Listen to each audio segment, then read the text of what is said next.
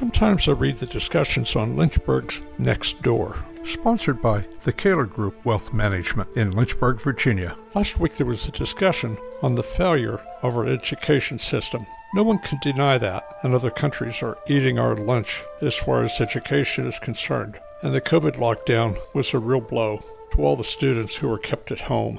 Considering there's statistically a 0 chance of a kid dying of COVID, it was criminal to lock down the schools. But how do we improve the education system? Well, it might begin at home. Let's take cell phones, for instance. Why would a kid have a cell phone in school? Parents say it's so they can reach them in an emergency. They always could do that in the past. They just call the school. I recently saw a video of a teacher who took a cell phone from a very large girl who was using it in class, and the teacher was beaten nearly to death. The other kids just videoed the beating. Cell phones in school, 0 purpose. Maybe that would be a good place just to start.